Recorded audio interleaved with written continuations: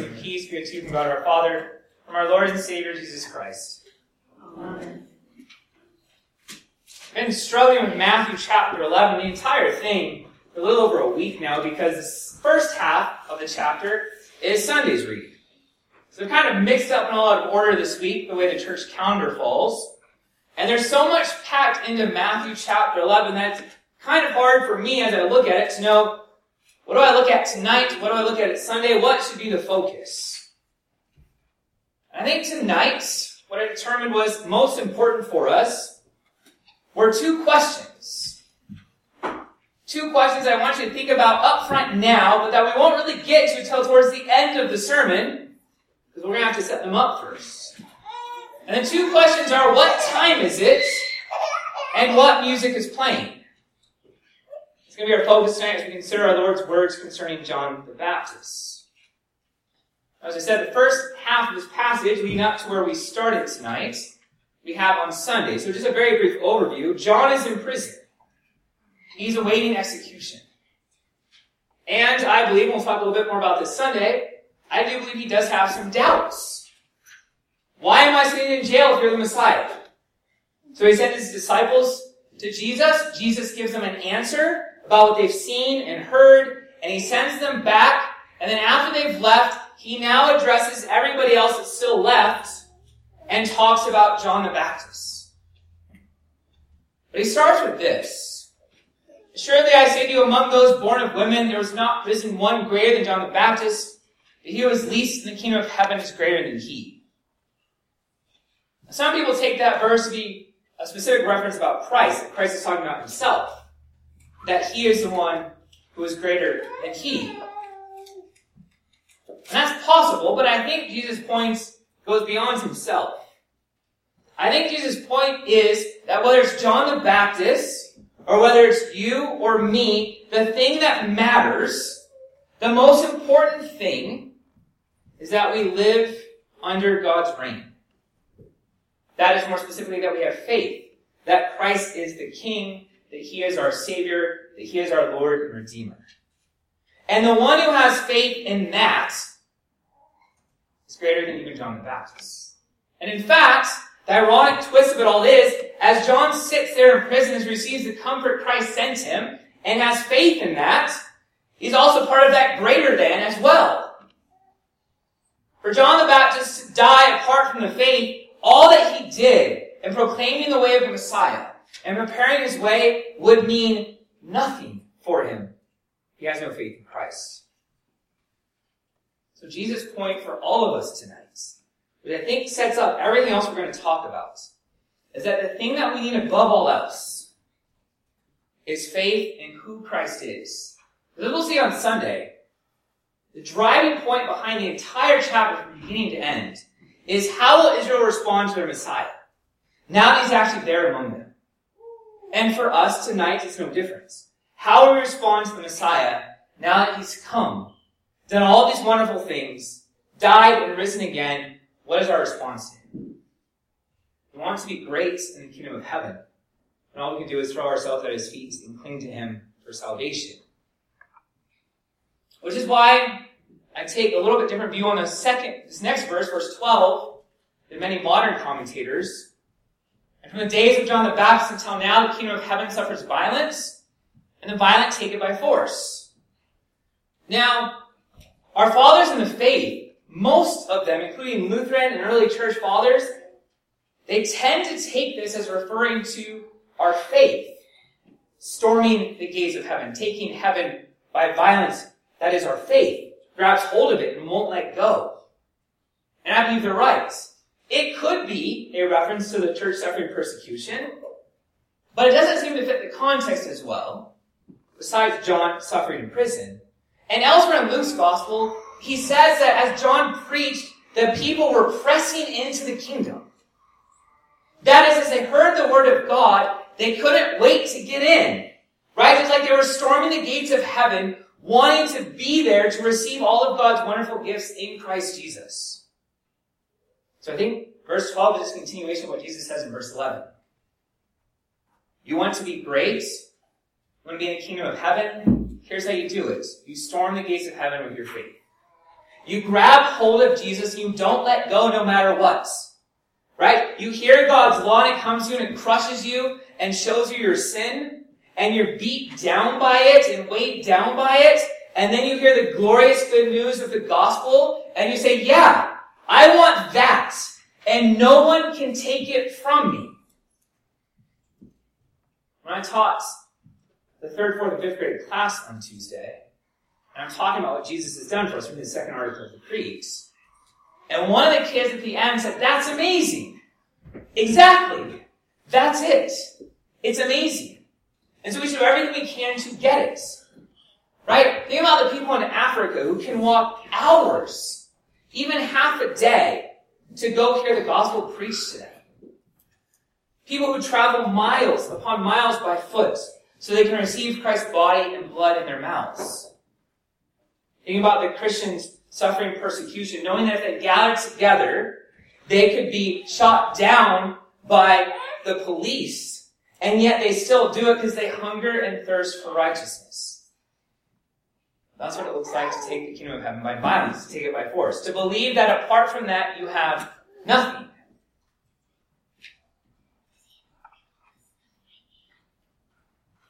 And then we get to perhaps what seems a little odd. Jesus says, but to what then shall I liken this generation? It's like children sitting in the marketplace and calling to their companions and saying, we played the flute for you and you did not dance. We mourned for you and you did not lament. For John came neither eating nor drinking, and they say he has a demon. The Son of Man came eating and drinking, and they say, look, a glutton and a winebibber, friend of tax collectors and sinners. But wisdom is justified by her children. Jesus compares his generation, and I would say any generation, any group of people that reacts this way is the same. What's his analogy? What's the comparison? Jesus says the people that John preached to, that Jesus preached to, that many pastors today preach to, they don't like what they're hearing. And so they say, look, we played for the flute for you, and we wanted you to dance, and you didn't do it. We sang a mournful dirge, like a funeral lament, and you didn't lament with us. You didn't do it the way we wanted you to do it. You didn't tell us what we wanted to hear. 2 Timothy 4 says in the last days that people will heap up for themselves teachers that itch their ears, that is, that tell them what they want to hear. That rather than preaching God's law and God's gospel, rather than coming to them with God's gracious promises of what he actually says in his word, they change it to fit the crowds.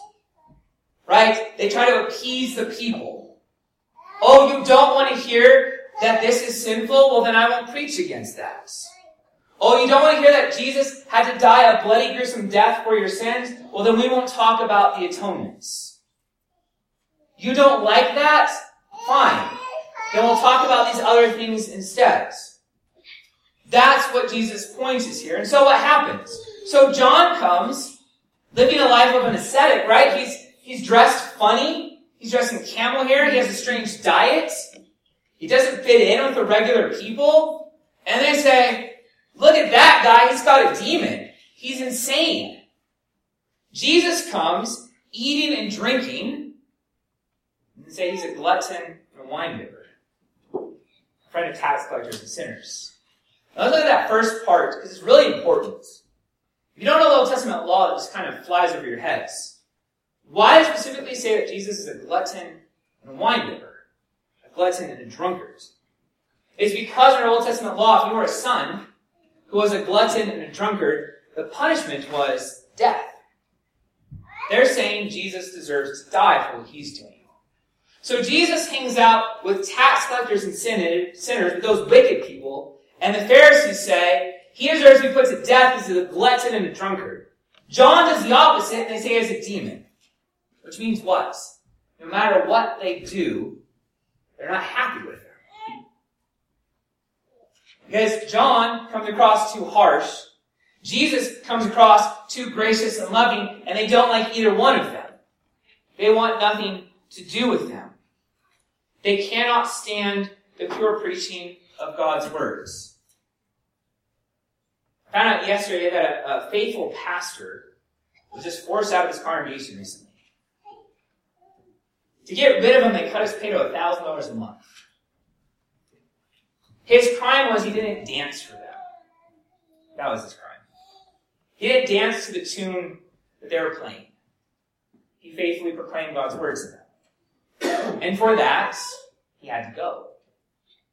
And shortly after that, I found out about 3 other pastors who, in just recent weeks, the same thing has happened.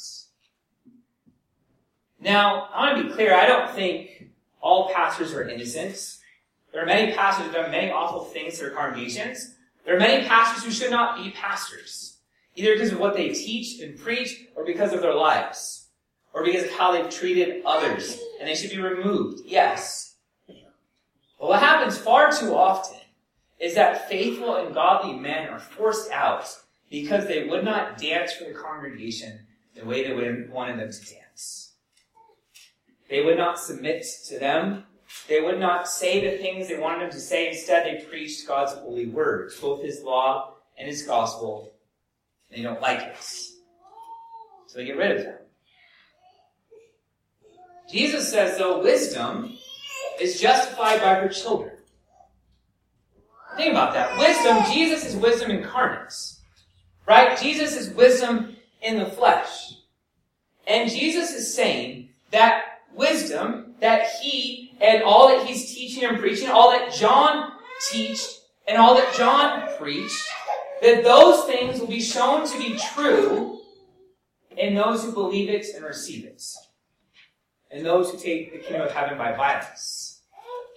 That also means that on the last day, when you stand before God, that if you have clung to his word, if you've clung to Christ in faith, that even though all the world may mock you and say you're a moron for believing these things, that you're backwards, or you're this, that, or the other thing, that on that day, you'll be declared to be righteous before the entire world, and everyone will see that it was wise to cling to Jesus.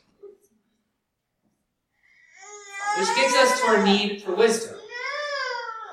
I said at the beginning that we have 2 questions. What time is it? And what music is playing? The problem with these questions is they require an immense amount of wisdom to really wrestle with and think through. It's one of the reasons I've been, for the past couple years really, not something I came up with on my own, but I believe Pastor Fisk is the one who started pushing this, and I agree wholeheartedly with him, is that modern Christians, for us today, all of us here, should probably be reading at least 1 chapter from the book of Proverbs a day. Because one of the things we lack as Christians today is a knowledge of God's word and wisdom. We do not see things the way they truly are. We do not understand what's going on around us. We're often behind. We're always playing catch up. The world is teaching these things to us and our children, and they're brainwashing us, and we don't even realize it's happening.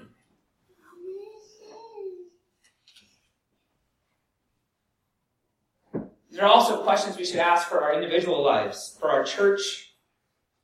Is it a time for mourning, or is it a time for dancing? If you don't know what time it is, how do you know how to properly respond? Is it time to celebrate, or is it time to mourn? Are you going to a party, or are you going to a funeral? It matters, right? Ecclesiastes 3 says, to everything there's a season, a time for every purpose under heaven, a time to be born and a time to die, a time to plant and a time to pluck what is planted, a time to kill and a time to heal, a time to break down and a time to build up, a time to weep and a time to laugh, a time to mourn and a time to dance. We live in a culture that is not just post-Christian, it's anti-Christian. We are surrounded by secular humanist thinking. We're surrounded by cultural Marxism. We do not just live in a post-Christian culture, we live in an apostate culture. And it matters that we understand the difference. It's not just that they don't believe, it's that they've outright rejected Christ and the gospel in every area of life and seen how far they can go. how much they can spit in God's face before they suffer the consequences. It's not just that they're ignorant. It's that they have the truth and reject it. And it's happening in the church too. It's happening among Christians. As I've mentioned before, I don't listen to a lot of music anymore these days. I find most of it annoying, outside of 90s music, which I grew up with. But then also, I really like, as you've heard me say before, a band called Skillets. And the lead singer of that, John Cooper, has been a guy, ironically, it's a weird world we live in today, who has been very outspoken on many things happening all around us. And not only outspoken, but right. And he had a sign up on Facebook the other day, and now I've seen it in several places in various forms. Wake up, you're at war. Wake up, you're at war. What time is it? It's a time of unprecedented, in your lifetime, and in several lifetimes in the United States, of spiritual, we'll just call it what it is, demonism, right? Demonic activity. People pursuing and destroying what is true, good, and beautiful. You're at war. They've released 2 songs from their new album. I don't care if you ever listen to them. They may not be your style of music. But they have some great lines, and their songs on this new album are all about this issue. And one of them says this: resist a little longer, death before dishonor. And I really think that at this moment, the time we live in, has to be our mentality. That we have to resist longer. That it's not time to give in, but it's time to wake up. It's not time to sit passively by and say things like, well, yeah, there's been periods in the history of the church where it was really bad then too, and just passively let all this wash over us. It is time to wake up, to stand up and fight.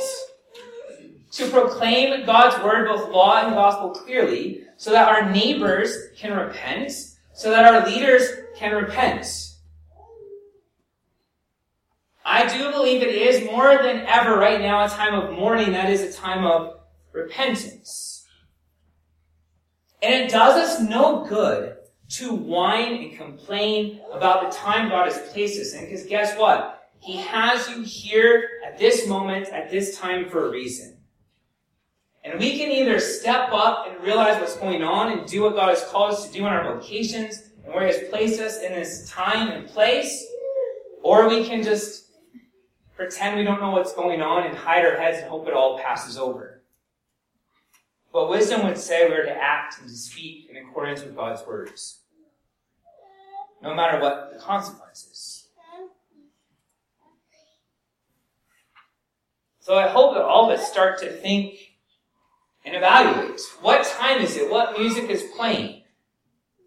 Now, as we get towards Christmas, just because it's a time of mourning and a time of repentance overall, does not mean that there are not times in our individual lives or our life as a church where we shouldn't celebrate. We should always have a time for celebration.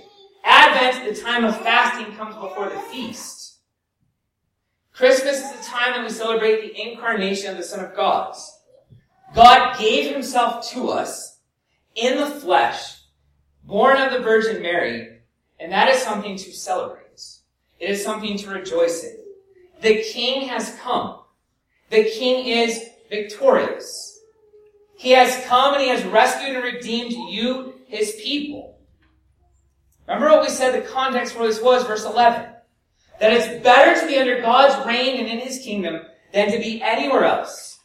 That it's better to have faith in Christ no matter what happens to you, to cling to Jesus for all forgiveness, than for anything else that matters. And so even though there's a lot to mourn, and there's a lot that we have to repent of, there's a lot we have to wake up to and realize what's going on, it doesn't mean we just sit around mourning, because Jesus has come. He's come in the flesh. He's come to redeem you. He's come to rescue you. And that, I believe, changes our outlook on everything else as well. When we mourn and repent, it's because we are hoping and looking to the fact that Jesus will raise us up, that Jesus will forgive us our sins, that Jesus will strengthen us in the faith to face whatever battles may come. So yes, we mourn, and yes, there is a dirge playing right now. But in the midst of all that, we still have joy. Because Christ has come. He is coming to you right now through His Word. He comes to you with His holy body and the sacraments. And we look forward, as we heard on Sunday, in hope because He's coming again. And we pray that we might have wisdom to know how to respond to what time it is, that we may know what music is playing, and we may trust in Christ to see us through it all. Amen. The peace of God which passes all understanding guards your hearts and minds in Christ Jesus. Amen.